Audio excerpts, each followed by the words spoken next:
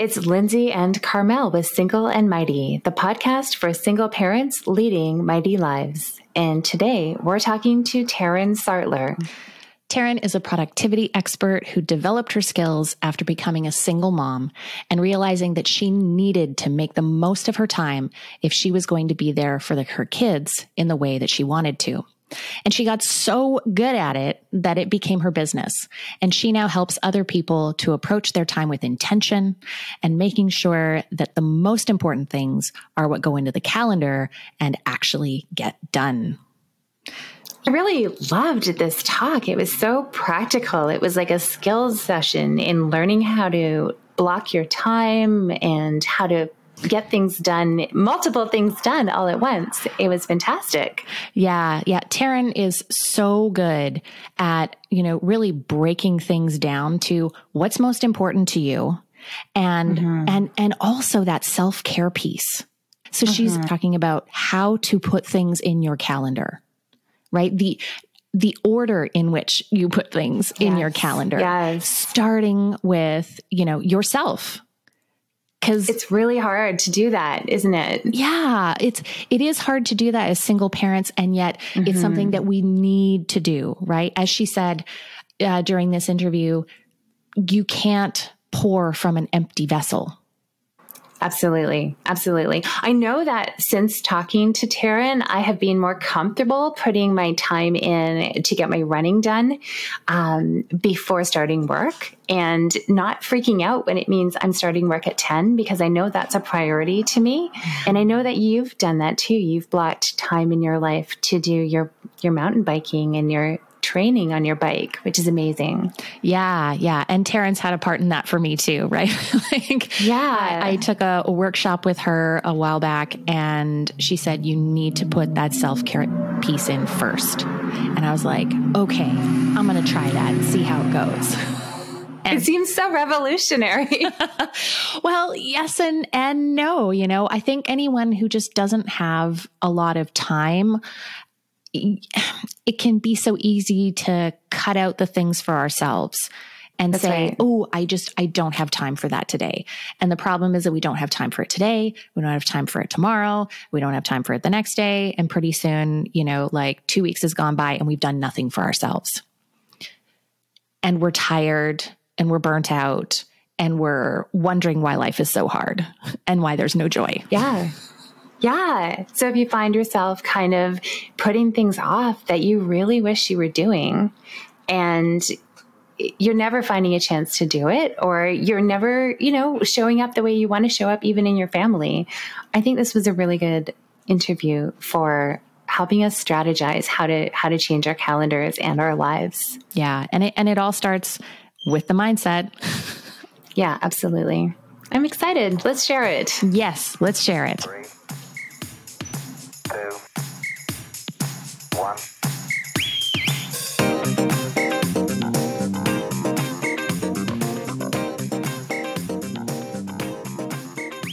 Taren, I think you just have such a fabulous story to share with other single parents, not just for the experience that you've had, but for how it's kind of turned into a whole career for you. Right? You solved a problem and now you teach other people how to solve the same problem. So I'd love for you to share a bit about that journey, your single parent journey, and how that turned into a career for you. Sure. Let's go all the way back, if we could, to the beginning. So my children are now 26 and 22 years old, and I had been married young and then subsequently divorced young. That's the part of marriage we don't always pick, right? And so they're about 4 years apart. My daughter was 8 weeks old the last time we saw my now ex-husband. Long story short, it was an uppercut to the jaw, and I vowed I would never be the woman that was in an abusive relationship. And I had two choices: one, fight back, or two, get the heck out and just be done with the relationship, which is the route that we went. And so it made our story different in the sense that our family unit was then always three. I chose chose not to date while they were growing up because they deserved me to be present as mom. And I didn't have time, nor did I want them exposed to all of the rituals that are the dating world, right? And then I also wanted to be successful in my own right. And that to me meant not missing the baseball games and choir performances and having the play dates and being present as they truly deserved me to be while building a business and my own self-worth and my own value and paying the bills and keeping food on the table, right? Priority one. And so I realized really quickly in that the one way I could realize that success was to master my calendar. How can I be in all of the places at one time without a second driver, without financial support? I was blessed when they were still younger. My grandmother was around and retired and healthy and vibrant and was able to help in some situations. But it was sometimes get them off to school in the morning, get to work, go to the lunch concert performance, go back to work, go pick them up, have dinner with them, do some homework, drop them at grandma's, have another evening appointment, pick them up, take them home, get ready for bed, and just make sure all of the parts were moving. And there was a lot of trial and error. There was a lot of reading. There was a lot of studying. Podcasts are wonderful, but they weren't as readily available 26 years, 22 years ago. And so a lot of the information in the systems were self-taught in a compilation of all of the readings and trainings that I could possibly take in my spare time, which was not a lot. So it's hustle. Yeah. It is. And so fast forward, I started building a business, and actually I currently operate 2 companies and have started others in the past and walked away from them for different reasons or sold out. So I have that entrepreneur spirit, but still have to be mom first. And even now, part of my morning today was running around helping my daughter with in a situation as an adult, because when they grow up, they're still our babies. So true. Right? And we're maybe not, it is. And they still have challenges. They're just different challenges than they were as they were growing up. And so still being able to be present and having that autonomy, but how did we get there? So, it was 2019 when I officially launched the company as it is now. And I was working with an executive coach. And for everyone out there, if you've not had a coach or a mentor, please, please, please get one. They're so valuable. It really helps so much to have a second set of eyes on almost any situation, right? We're too attached to everything else. And so I wanted to level up my other business, my other practice. And I knew there were gaps. Is it systems? Is it staffing? What am I missing? How do I get to that next level? And this concept of time management kept coming up.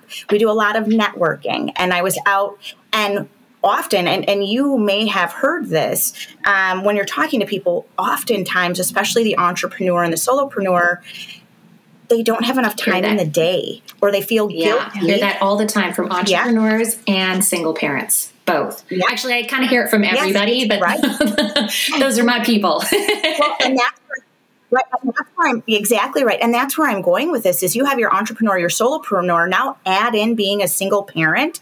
And now you're guilty when you're at work because you're not at home and being present there, or you're guilty at home because you're not present at work and trying to be successful. And you want to be in all places. So how can you make that happen? And it was a conversation that I was having quite frequently, coffee meeting with a singlepreneur mom, singlepreneur dad. And they're like, yeah, I just don't have enough time in the day. I don't know how people do it. So I would start to give away these tips and tricks and habits. And my coach stopped me in my tracks and she said, this keeps coming up. You have a viable solution to a very common problem in the marketplace. Could you start a company? Everyone needs you. Yes. And so I did. And and so I did. And what the company looks like has definitely shifted from 2019 until now. It started out with public workshops, but the meat and potatoes have always been the same. How can I sit down with somebody that single parent or that entrepreneur that is a single parent? And it could be a busy sales profession. It's often people who have, autonomy in their schedule. So they don't have a manager telling them what to do all the time, every day. And they need to develop these disciplines so that they can be present in all places and start giving themselves some grace and really setting some boundaries, because that's what it comes down to. I would say the top tip for any single parent as an entrepreneur or in some sort of sales setting where they can be free throughout their day is to make choices and learn to say no and set boundaries. Yes, so hard. And be okay with that. Right. And Carmel, when she speaks, uses the term, think about it as if ask if your future self will be happy with this decision.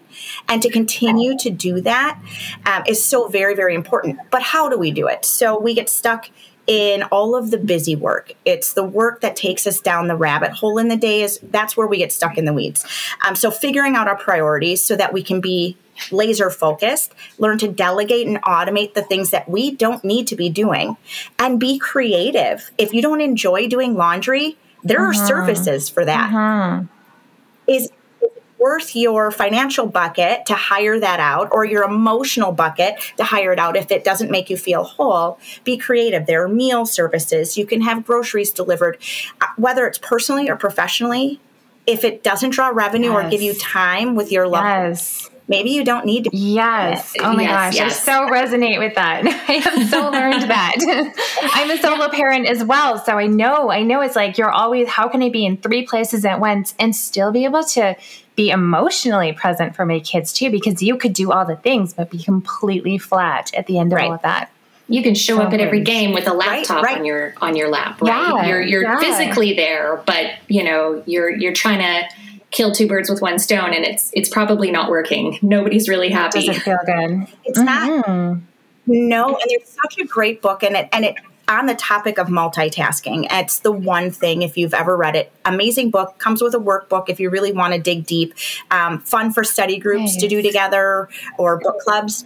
But it really talks about how, as a society, we've been taught and trained that multitasking is a positive. We were told to put it on our resume. It's a sales pitch for ourselves. We can multitask, but we can't and we shouldn't.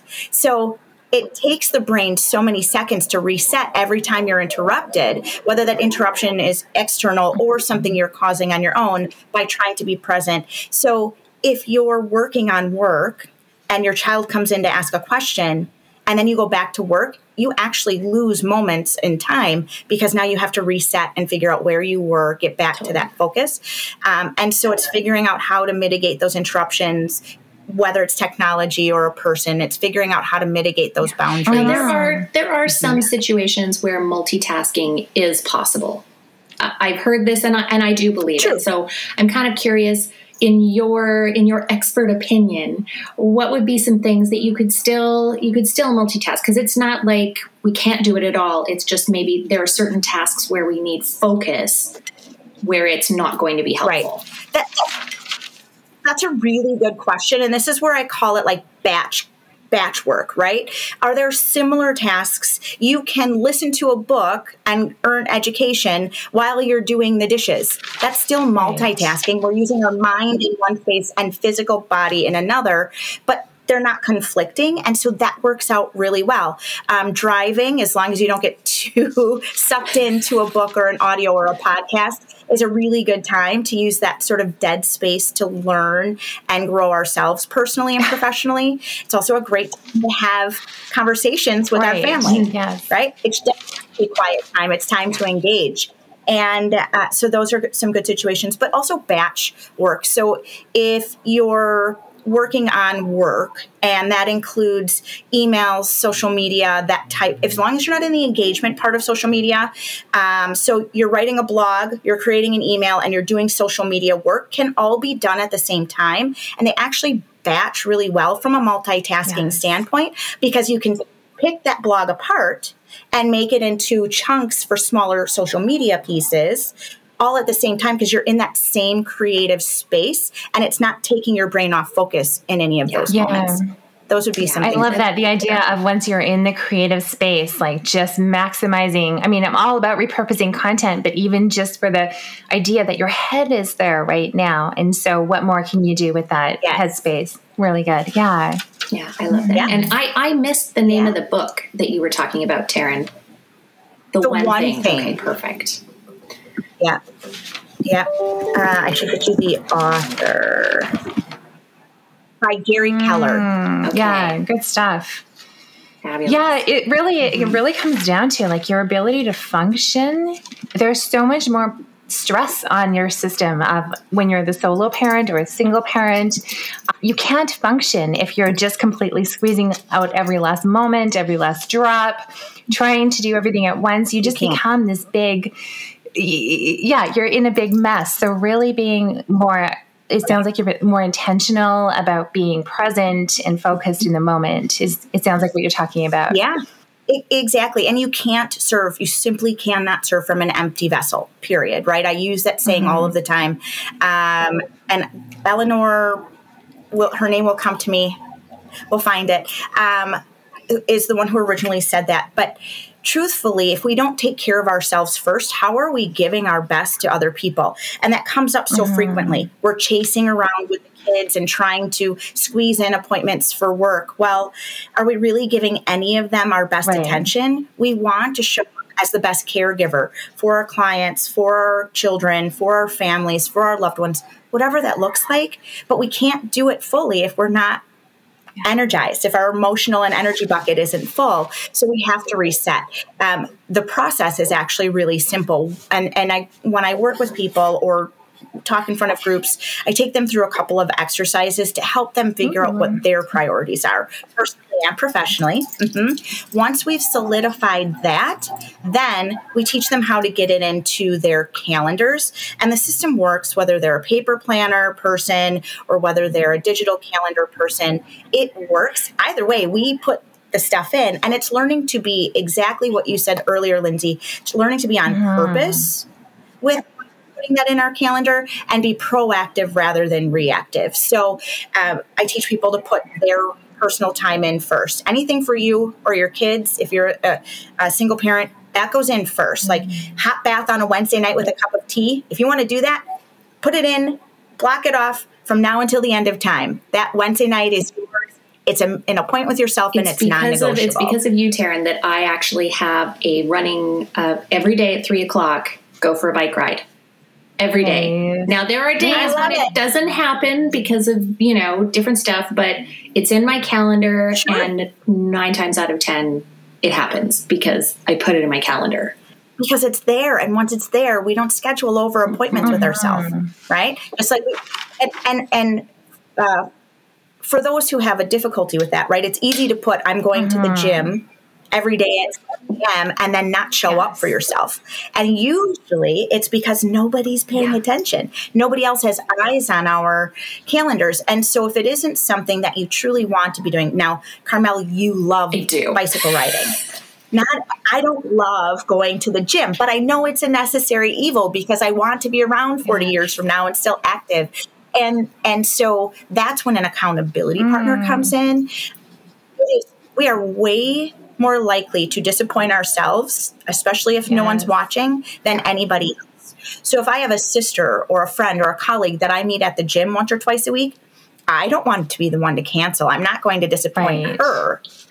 But if it's in there and I don't want to do it, it's really easy to disappoint me. So that's one way to set a habit or create a habit or set some boundaries is putting that accountability in there. I think another great way, if you can't find an accountability partner, is to actually schedule a class. Like there's a yoga studio nearby, and I haven't been going lately because just some priorities have shifted. But for like 3 years, I booked into a class.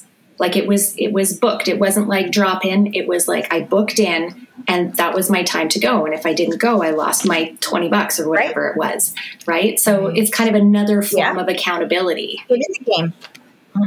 Yep. As soon as you have skin in the game, you don't want, it's forced accountability then, right? But it's wonderful.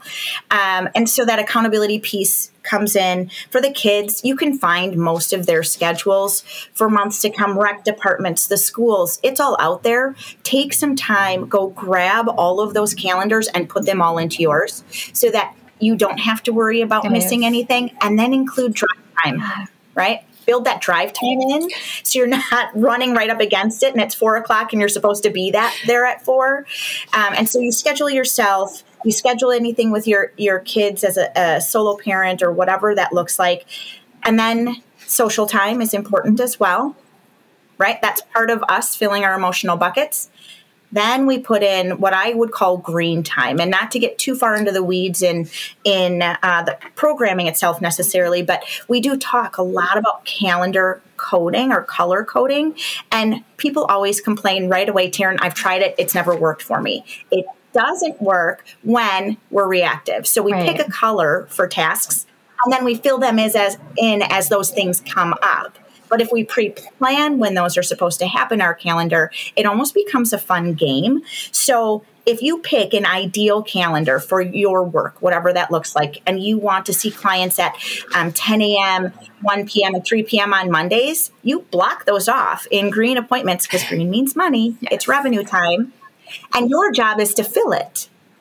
The appointment's already set. The question is who's going to be there at that time, right? So, yeah, it's a very fun game. And then and you only swap green time for green time. So I talk often to people about having a plan B activity.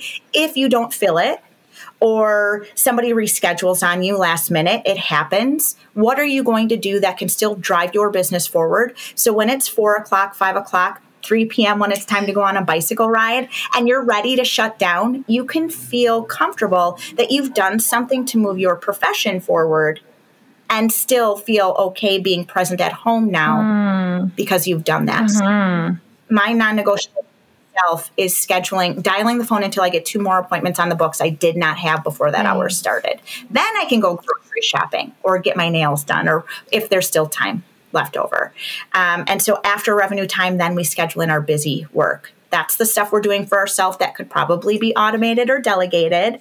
It's going down the social media rabbit hole, right? We mean to be on social media for business or to check in on a friend. And next thing you know, it's an hour later, you're on TikTok watching my dog, hashtag Just Joey.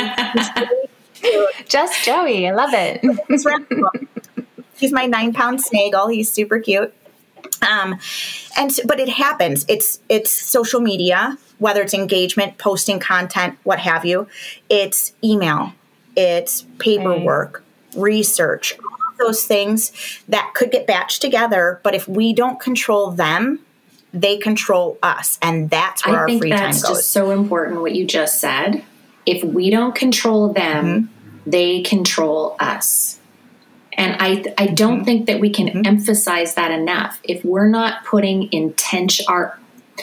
managing our own intention and planning, and it doesn't have to be far out planning, but planning, like, what do I want to happen in this time that I have? What's worth me spending my time and energy and sometimes money on?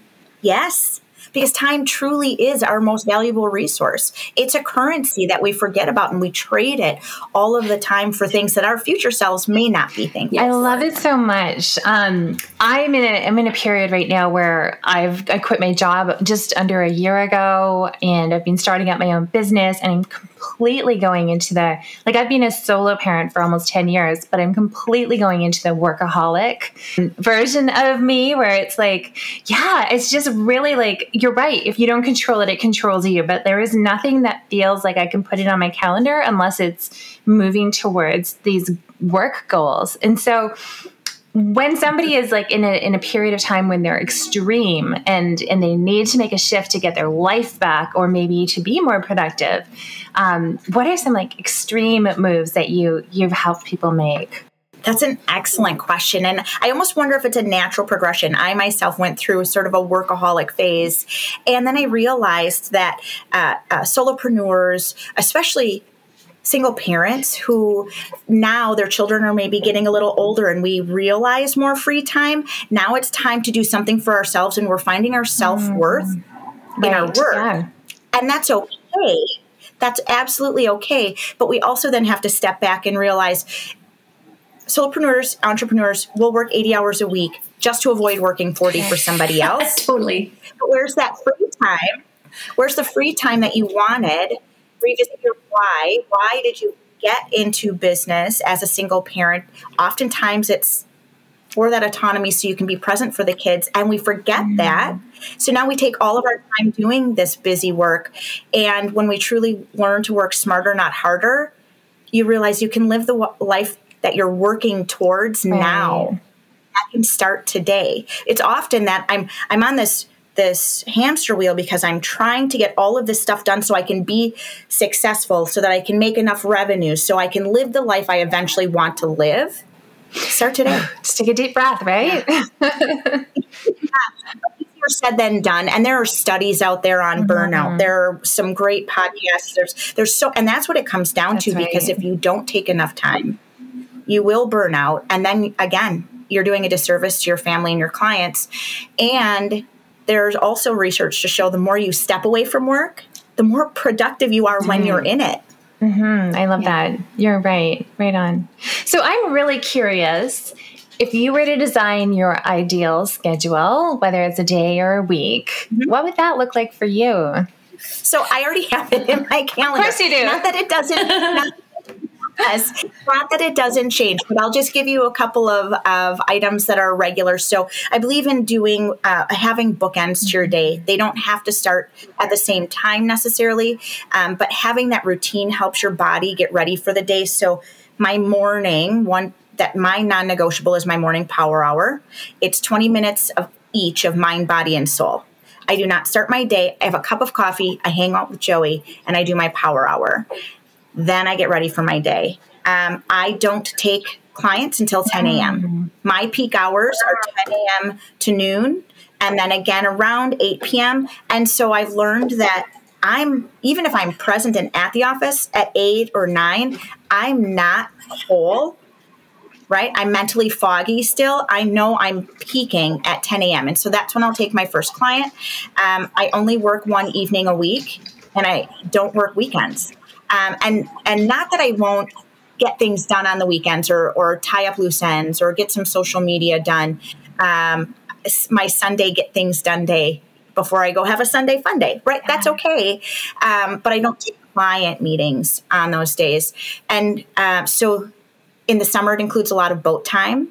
I've set a point system for myself. So I know if I get enough points in each day, and it's 1:00 and I don't have any more client meetings, if it's 80 degrees in Wisconsin in the U.S., you are a lucky girl. Go out to the lake, right? So boating is scheduled in. I actually had a group out last week of women, a mix of clients, prospects, and women that I network with, because I like to spend time on the boat. So it's scheduled in, and then I invite people to come share that with me.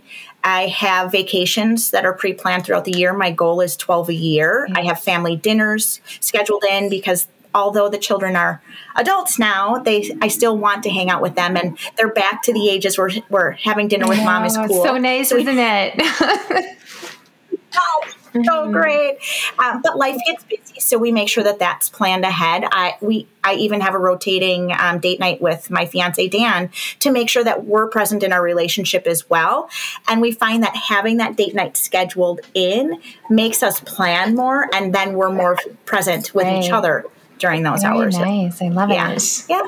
Yeah. Date night isn't just for, busy single parents who need to, or, couples who have young children. Yeah. Even once a lot of that busyness goes away and you have a little bit more time to focus on yourself, that's still important to put that in the calendar, because it says, this is a priority for me. This is a priority for us. Right. This is what's happening in this time. And the systems can seem a little overwhelming, and I get that quite a bit as well. And I promise people up front, there's going to be anxiety. You're going to look at your calendar for the next couple of weeks and go, when does Taren expect me to get everything done? My calendar's full. But the point is, you get it done in the times that you've predetermined you're going to get them done in, right? Now it's just making use of that time frame and not allowing it to become white space. And so to continue on, go back to the ideal calendar busy. I do work, client facing time is 4.5 days a week, 44 weeks of the year. Okay. And that's Okay, so like 4.5 full days? Yep, 4.5. Right. Mondays, it's 3. My long day, I see 4 clients, 3 clients, Mondays, Wednesdays, Thursdays. Tuesdays are my long day, so I'll take 4. And then Fridays, I only work a half a day. And that's 44 weeks of the year. The rest is vacation time on the boat, pre-planned, whatever that looks like. But yeah. I love it. I think it's so important to hold a vision for what you want your calendar to look like. I love that you start with the ideal calendar. Do you find that for your clients, once they get over the anxiety of, oh my God, like all of these colors, it looks like all of my time is booked. It looks like I have no free time. But once they get over that, is there like this sense of freedom? Yes, so much freedom. And it's empowering to know that you have that kind of control once you realize it. And I teach them to book flex time in so that they can see there's free time in the day every day. Even if things get behind, that flex time sort of keeps you safe, if you will, and gives you some downtime or catch-up time. But I have people that have called that are using the system, and once you see the colors, I use green, red, yellow for work. Green is money, revenue time. Red is that busy work, and yellow are the things we should hold caution to, like networking. We can network ourselves right out of a career, right? If we don't do anything with it. And then how much time are we losing for ourselves professionally and as a solo parent, right? How much time are we losing at home because we're networking too much? And so to be on purpose with those items, and then the colors that I have for personal. But once they look at that and see ahead of time, now they know how much money they're going to be making in the weeks to come because they see that they have enough green time on the calendar. So as a solopreneur, entrepreneur, or single parent, knowing that money is coming in is really, really important, right? We want to know it's consistent, and you can just see it. You also can start to tell if you're spending too much time in the weeds, personally or professionally, right? What am I doing that's eating up all of my time where I could be more present at home or in business? And so that visual aspect is really, really helpful. But they come back and there's a sense of relief, there's a sense of empowerment, and they become really, really excited when they can reframe it from feeling anxious to excited about all the colors in their calendar. Yeah, I kind of think of that IKEA commercial where they're like, oh, we just got the best deal, drive fast, go, go, go. Nobody knows, but we're stealing time. Go. Yeah. I love it. Excellent. So what are some things that people can learn to do just sort of on their own if they're listening to this podcast and they really want to get a head start on figuring their calendar out? Would you start with color coding? Would you start with personal time? Where would you go with that? Start with personal time first and foremost. Always. You have to get scheduled in first. It has to be a non-negotiable appointment. Your self-care, your physical well-being, your being a steward of your profession, right? Continuing to learn and grow, whatever that looks like, what you want that to look like absolutely needs to go into the calendar. Everything else gets filled in afterwards, or we're, again, doing a disservice to our families and our clients. Outside of that, understanding your priorities. And so a quick way to work through that exercise is to write down, take a timer, 5 minutes, write down all of the things you do in a day, a week, a month, a year that make your world turn, personally and professionally, all of it. Write it all down. And then repeat the exercise, but focus specifically on just the items that eat your time or don't make you feel whole, right? Laundry, paperwork, whatever that is. And then start to batch them. What of these busy items, these time-eating items, can be put in one category so that my brain can multitask but stay on focus, right? We talked about social media, emails, blogging, and content. That can all be in one batch because we stay in that same creative space. Research, proposals, paperwork. Now we're working for clients, can all be in another space. Working on crafts for the PTA, whatever that looks like, batch those items, and then you're staying more focused. And then Not only is it scheduled in, but this is my number one time hack. If your listeners take nothing else away from this, use a timer and it has to tick. When you're working on busy work, it's the name of the company, TikTok. It's about time. People have heard of the Pomodoro technique. I'll come back to that in a moment. It does work very well, but the ticking itself does two other things for you. So you're working on busy work. It's the stuff that takes you down the rabbit hole. Yeah. Yeah. For the ticking. It does two things. One, your brain is a machine and it knows that a bell is going to ding at the end of that timer, and it wants to get everything you've scheduled for yourself done in the time before it wants to. It's a machine. It wants to be fast. You will actually work harder and be more productive in the same amount of time if you have that ticking timer going than if you don't. The other thing it does is brings you back to focus. So you're working on emails and then somehow you're on TikTok watching #JustJoey, right? That ticker is going to come. Your brain will tune it out, but all of a sudden it'll come back to focus. And that's your brain's trigger to go, oh, I'm supposed to be working in this space for this purpose. Let me get back to work. So you can stay on task while it's scheduled in. It's kind of like they all have algorithms to keep you hooked. It's like creating your own little algorithm to keep yourself unhooked. It is.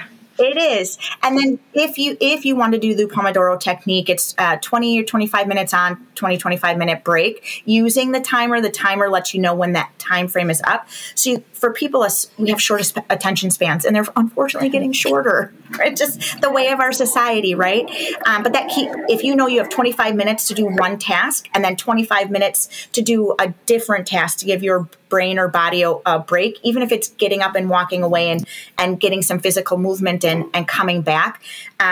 There have been studies to show that helps people be more productive as well. Yes. I do that. I do the Pomodoro technique. It's great, but you have to be careful not to use your break for some other work. You have to actually take the break. Right. It's that batching.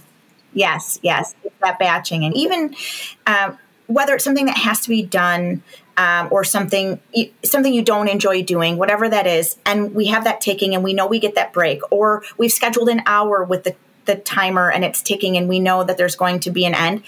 It's then having the boundaries and giving ourselves grace to actually stop doing it when the timer goes off and go on to the next task at hand. And that's where people get stuck in the weeds because we think, oh my gosh, I didn't finish that report. Well, if there isn't a client deadline for it, does it absolutely have to be done now, or can it wait till your next time block session to finish it? Does every email have to be checked in this moment? No, the inbox is a never ending. It's almost like a to-do list. It never ends. And so you have to be okay with shutting it off. In fact, I try to teach people to stay out of their email. Unless you're a virtual assistant and emails are your job for other people, really, you should only have to check them maybe 3 times a day. Yeah, I think that's great advice because you can get lost in things like email and social media. I've actually had the experience where I had something purposeful to do on social media. I get on there and all of a sudden I'm scrolling and I'm like, what did I come on here for? Like, that's how bad it is. I almost have to write down before I open the window. I have to write down what I'm planning to do on there so that, when I get on there and I find myself scrolling, I could go, oh, wait a minute. No, I was supposed to be doing X. Yeah, that's exactly it. There's also the one more thing that I sometimes fall victim to, right? Where, quote unquote victim of my own making, where I've got a certain period of time to work on something and then I'm like really close to being done, or, I'm almost at 50% done or whatever it might be. I'd be like, oh, I'll just deal with this one more email or just do this. And I think we have to get out of that habit because one more thing could turn into 10 more minutes or 20 more minutes. And it's like that interruption. There's a knock at the door and do you have a minute? And it's never a minute. One more thing. It's never just one more thing, right? Our to-do lists, personally and professionally, are never ending. That's just how it works. So we have to be okay with that. And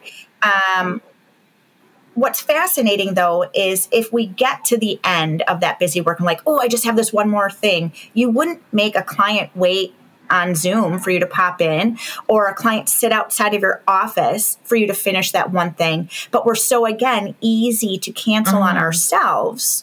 And so if that one more thing is cutting into personal time, or sometimes family time, we're okay with it because we're just going to finish it. And then it's an hour later and now we feel guilty. We're learning to shut that down and go back to it, knowing we have another time scheduled in later today or sometime tomorrow, but being okay with it and shutting it down, that's where our free time really comes in and we can excel in life and have our boundaries. Yeah, really learning like that brain training thing. That's a really good point about even if it feels like arbitrary that you have an hour and of course I can do 20 more minutes, but just teaching your brain that pattern that I can put this down, I can pick it up later. That's a tricky one. Yeah, absolutely. I can see how that would lead to freedom. Yeah. And it's interesting because I'm not a mindset girl. I practice different mindset techniques, but it's not my wheelhouse to teach that to other people.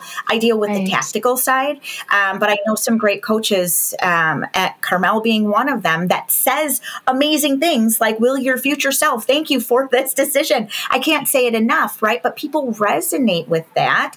And but one thing I did for myself that I will tell other people is I like reframing things. I like the concept that, learning at a younger age that the physical feeling that your body conjures up, the physical feeling when you feel fear or anxiety is this exact same physical feeling that you get when you're excited about something. And so if you've ever been fear-filled, to turn around and go, no, I'm really excited about this, right? That type of reframing. And it's the same when we're talking about busy work in our calendar. Okay, I could do the one more thing, but I'm committing to myself and I'm excited about that. And at the end of the week, I'm going to do this for myself because I've held these appointments to their dedicated times all week long, whatever that is.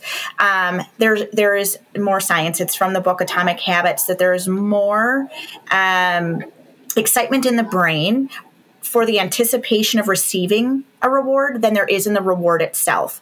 And so if you can build a habit of all week long, I'm going to stick to my calendar on purpose, dedicated, blocked times. And if I do that, I get to do this for myself at the end of the week. The anticipation of that reward will help you stay on task. That's a great way to stay motivated. Yeah. BJ Fogg, who's another habits researcher, actually talks about celebrating as soon as you do something. So, you do your 25 minutes and you cut yourself off at the 25 minutes and you give yourself a high five or have a little one woman dance party or shake a pom pom or whatever it is, something that makes you feel positive because those positive emotions reinforce the action that you've taken. Absolutely. I love the dance party. I wish I would have thought of that. For me, I always write down, when I was building the habits, I had this cute little jar and I decorated it and had LED lights around it. And I had these little round papers. And when I stuck to a task, I wrote it down. And I would draw on it. Fun, right? And I would put it in the jar. And at the end of the week, I would reread all of the things that I kept myself accountable to and then celebrate with it. And if I had a bad week, if there was something in there that didn't happen, I would write down all the negativity. This didn't go right. I was unhappy with this. And then I would burn it in the sink. Nice. And it was cathartic, right? But that physical movement or that physical activity is so important, and it really helps reinforce all of those habits. Yeah. And the other thing that you said, that the brain really gets the high out of anticipating receiving the reward. If you're not delivering on those rewards, you're teaching yourself there's no cheese there.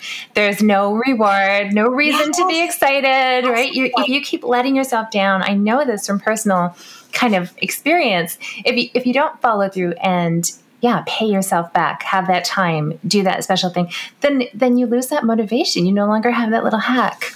That's an excellent point. You're absolutely right. So now I know a lot of what we've been talking about has really been geared towards entrepreneurs, but it's not just entrepreneurs who are listening, I think. And so, can this still apply to someone who has a 9-to-5 job? Absolutely. Someone who's a 9-to-5, they still want to be productive in their work. Maybe they're going after a transition, a promotion, right? They still want to be productive at work.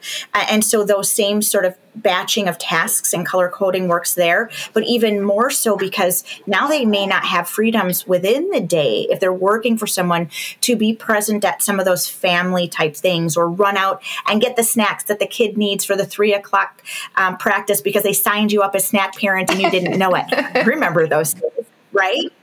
And so being on purpose with their time before and after their 9 to 5 is equally as valuable, and it works just the same. Perfect. That's fantastic. That's awesome. Well, we've loved this. This has been so great. I have I've been writing a lot. I'm sure you've heard some of my papers rustling. I just have to write it all down. You had said at the beginning that when you work with your clients, you first start by getting them to set their priorities. And I was wondering if you had an exercise to use. You did talk about dumping them all the tasks that you do, which I think is a great example of that. But I was curious about that. Yes, there are a handful of questions that I go through, and really it's kind of know your client. There are visual learners and audio learners and kinesthetic learners. And so the questions tend to change. They also change depending on what their profession is, or if they're working or not working. And so, but it's very goal oriented. We talk a lot about goals because we can have personal goals, professional goals, but they have to be ours. Yes.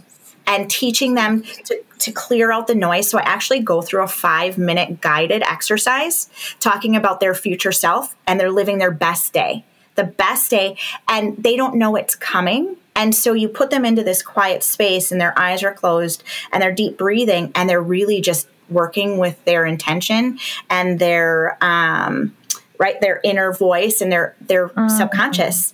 And all of these visions and this story builds in their head. And then it becomes, are you working towards that? And if not, how do we get you there? Because your priorities lie in that story. And so that's one of the exercises. And then we go over goal planning, and we go over what their tasks are. So the brain dump is very important when we're working. So I can help them then organize all of those tasks and batch them, and also cut out what they don't need to be doing, because we don't always need to be doing all of the things we task ourselves with. Delegate or dump, right? So, yes. Yeah. And I think that's so important. Yeah. And it's important to build an awareness of what's truly essential, what really needs to be done by us, and where are we just telling ourselves a story? Right. And sometimes people are in transition, and we'll ask questions around that too.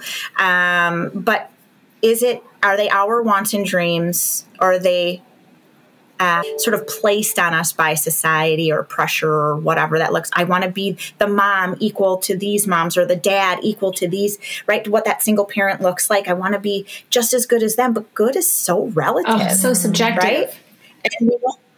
Yes. And we don't know what's going on behind their closed doors.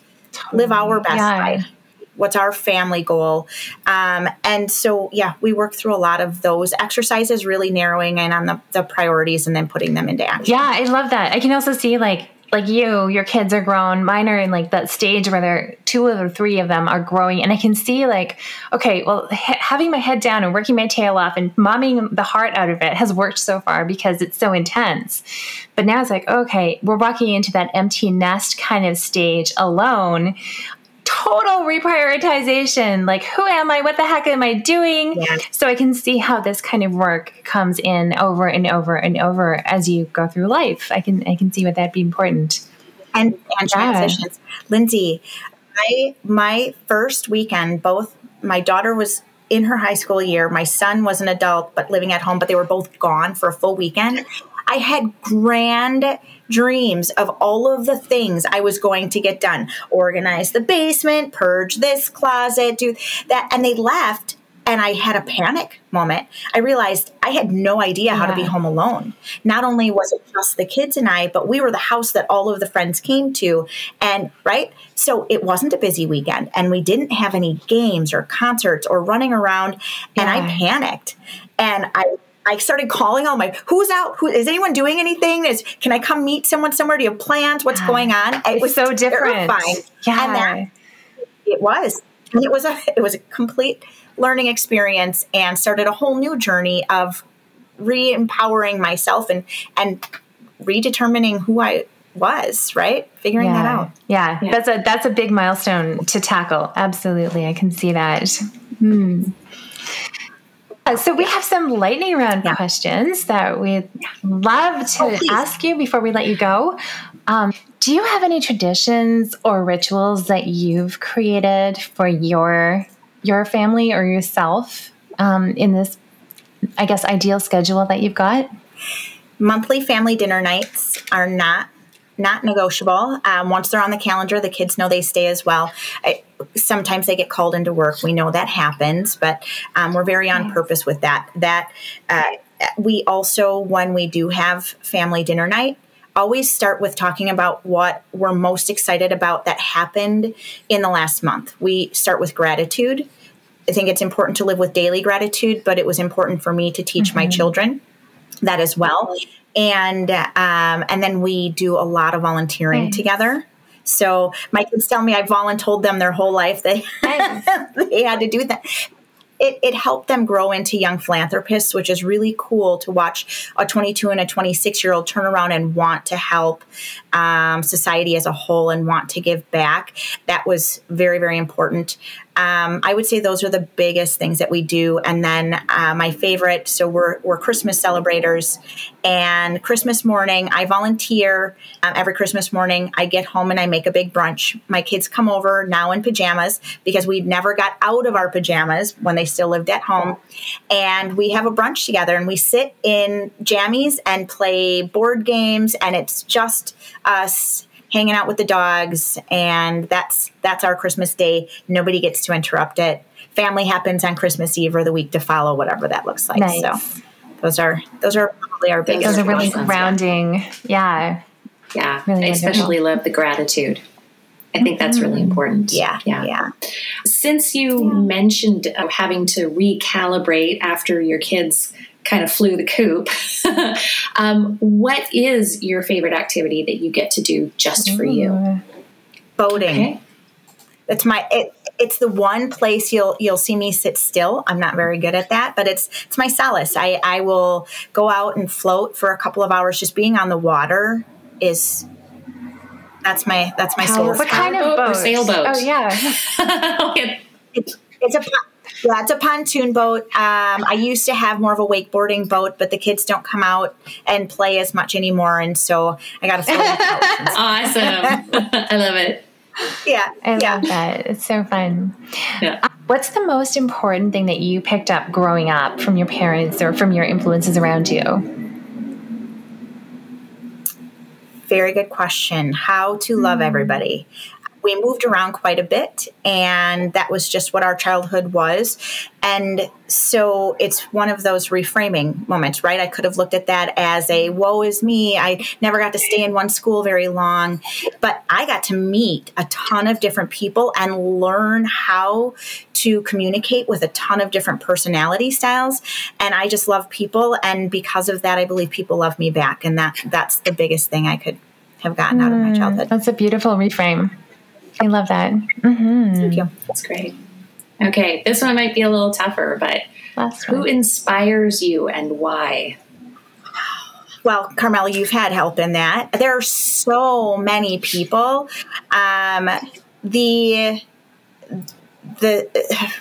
So many people. I could do general terms, but if I think of people by name, my goodness, there's a woman, Whitney Hammond, out of Canada that has quite the story and was a single mom and is a single mom, but her children also now grown. She's a grandma, and actually at one point was in a shelter and has grown into a multi-million-dollar practice and raised her kids and she's just a phenomenal story and a philanthropist on top of it that gives back. But the people in life that are truly living to their values, regardless of what's going on around them, and do wake up with purpose and gratitude and do that on a daily basis. Those are the people I love watching and inspire me the most. Awesome. I love it. And now I'm going to have to look. I had never heard of her, Whitney Hammond. I'm going to have to go find her.